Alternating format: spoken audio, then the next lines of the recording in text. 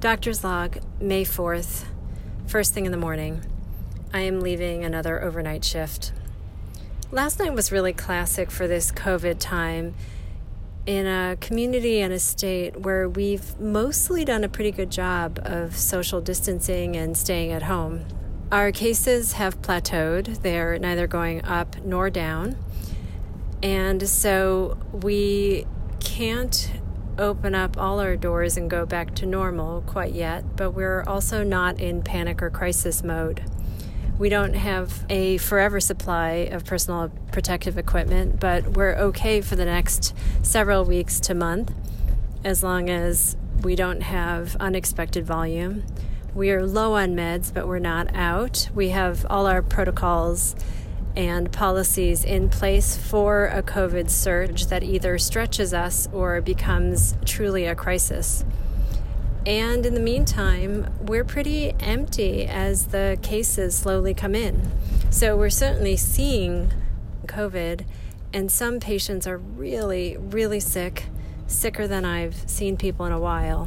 But on the other hand, everything else is coming in at really low rates, and that's weird. I understand people not coming in because when you have a choice between not feeling that great but being able to ride it out and coming in and getting exposed to COVID, I can see how in this time you might make the choice to err on the side of staying home and riding it out, whatever it is. But there are some things that really can't be ridden out at home or shouldn't, or you really risk severe disability or death. And those things, including stroke and heart attack and appendicitis and other surgical emergencies, those things aren't coming in. They're still not coming in. And so I spent some time last night talking with one of the residents where I work and one of the other attendings about what exactly is going on here and when that will start going back to normal. So this week our hospital opened to elective surgeries. It feels a little more relaxed out there in the public as far as people congregating, going out to get ice cream in the nice weather, going for runs, things like that. But we're still continuing telehealth. We're still not back to normal. Like, what do you anticipate for this summer and then into the fall? I think that we are going to see more traumas, which is typical of the summer anyway, but I think people have been cooped up for so long that they're coming out and celebrating maybe more than is our average, and doing things that are a little more adventurous or dangerous. So that voice is one of our senior residents. She is smart and very thoughtful and is actually going to be one of my colleagues starting from this summer. I think that it's going to be difficult to predict peaks of potential COVID coming back as we open things up more, and I think it's going to be hard to predict when those happen. It's your call. I think that there's a real opportunity that we could see all of those things converging back at the same time. And that's one of my current colleagues. We've been co-attendings and friends for a long time. He recently had COVID-19, and he is really smart and always very thoughtful and compassionate about what's happening to our patients. I think that as things start to loosen up and open up a little bit more, I think there's a real possibility that our frequent flyers that are here in the emergency department frequently will show back up. Yeah. At the same time that people are coming back in for some of their chronic disease that they can't see their PCP for. At the same time, the trauma spiking.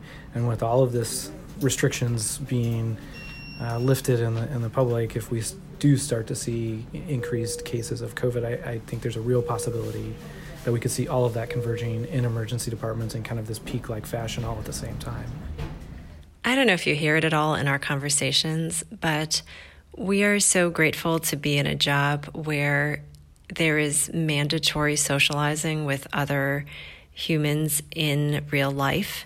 We cannot do emergency care via Zoom or Skype, so we come together, and often in situations like traumas or critical care, there is no social distancing. You're working shoulder to shoulder with people, even though it's with masks and gowns and gloves. There is something really rejuvenating about being in the presence of your colleagues and actually having live people right next to you is thrilling in this way that I never thought such an ordinary thing would be.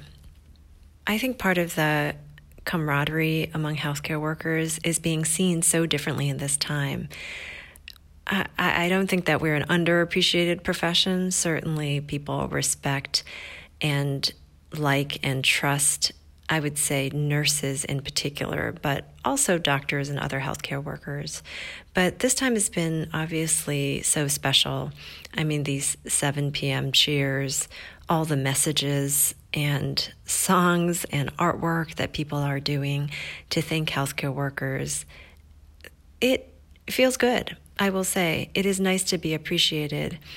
This week is actually Nurses Week, and so it is a great time to recognize the nurses that you know, to call them out in general, but also reach out to the ones you know, particularly those who are working in emergency rooms and intensive care units, and really seeing COVID patients day in and day out.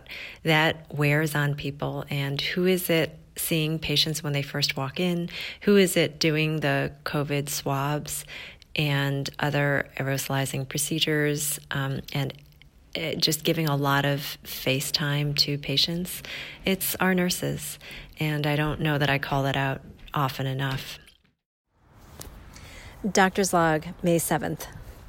People are still asking what they can do to support healthcare workers, and while we love the cheers and the accolades, there are a lot of concrete things people can do to show their support. Some of that is helping us raise awareness and also simply believing us when we say that we don't have adequate personal protective equipment, or that we need people to be very careful about wearing masks and staying home if they at all can, and to be patient and try to really follow best public health guidelines with any of the reopening measures. So it's just painful when we see the applause and the thanks and the hero labels, and then have people say that we have plenty of PPE, that our concerns are not valid, that we're being overstated when we talk about the resources that we need, or that we're being too conservative when we ask for the public to follow common sense public health measures and really try to keep others from getting sick and needing the hospital. Simply listening to and believing the people on the front lines conveys respect and admiration even more than all the cheers. Thank you for listening. I hope you're staying safe and well.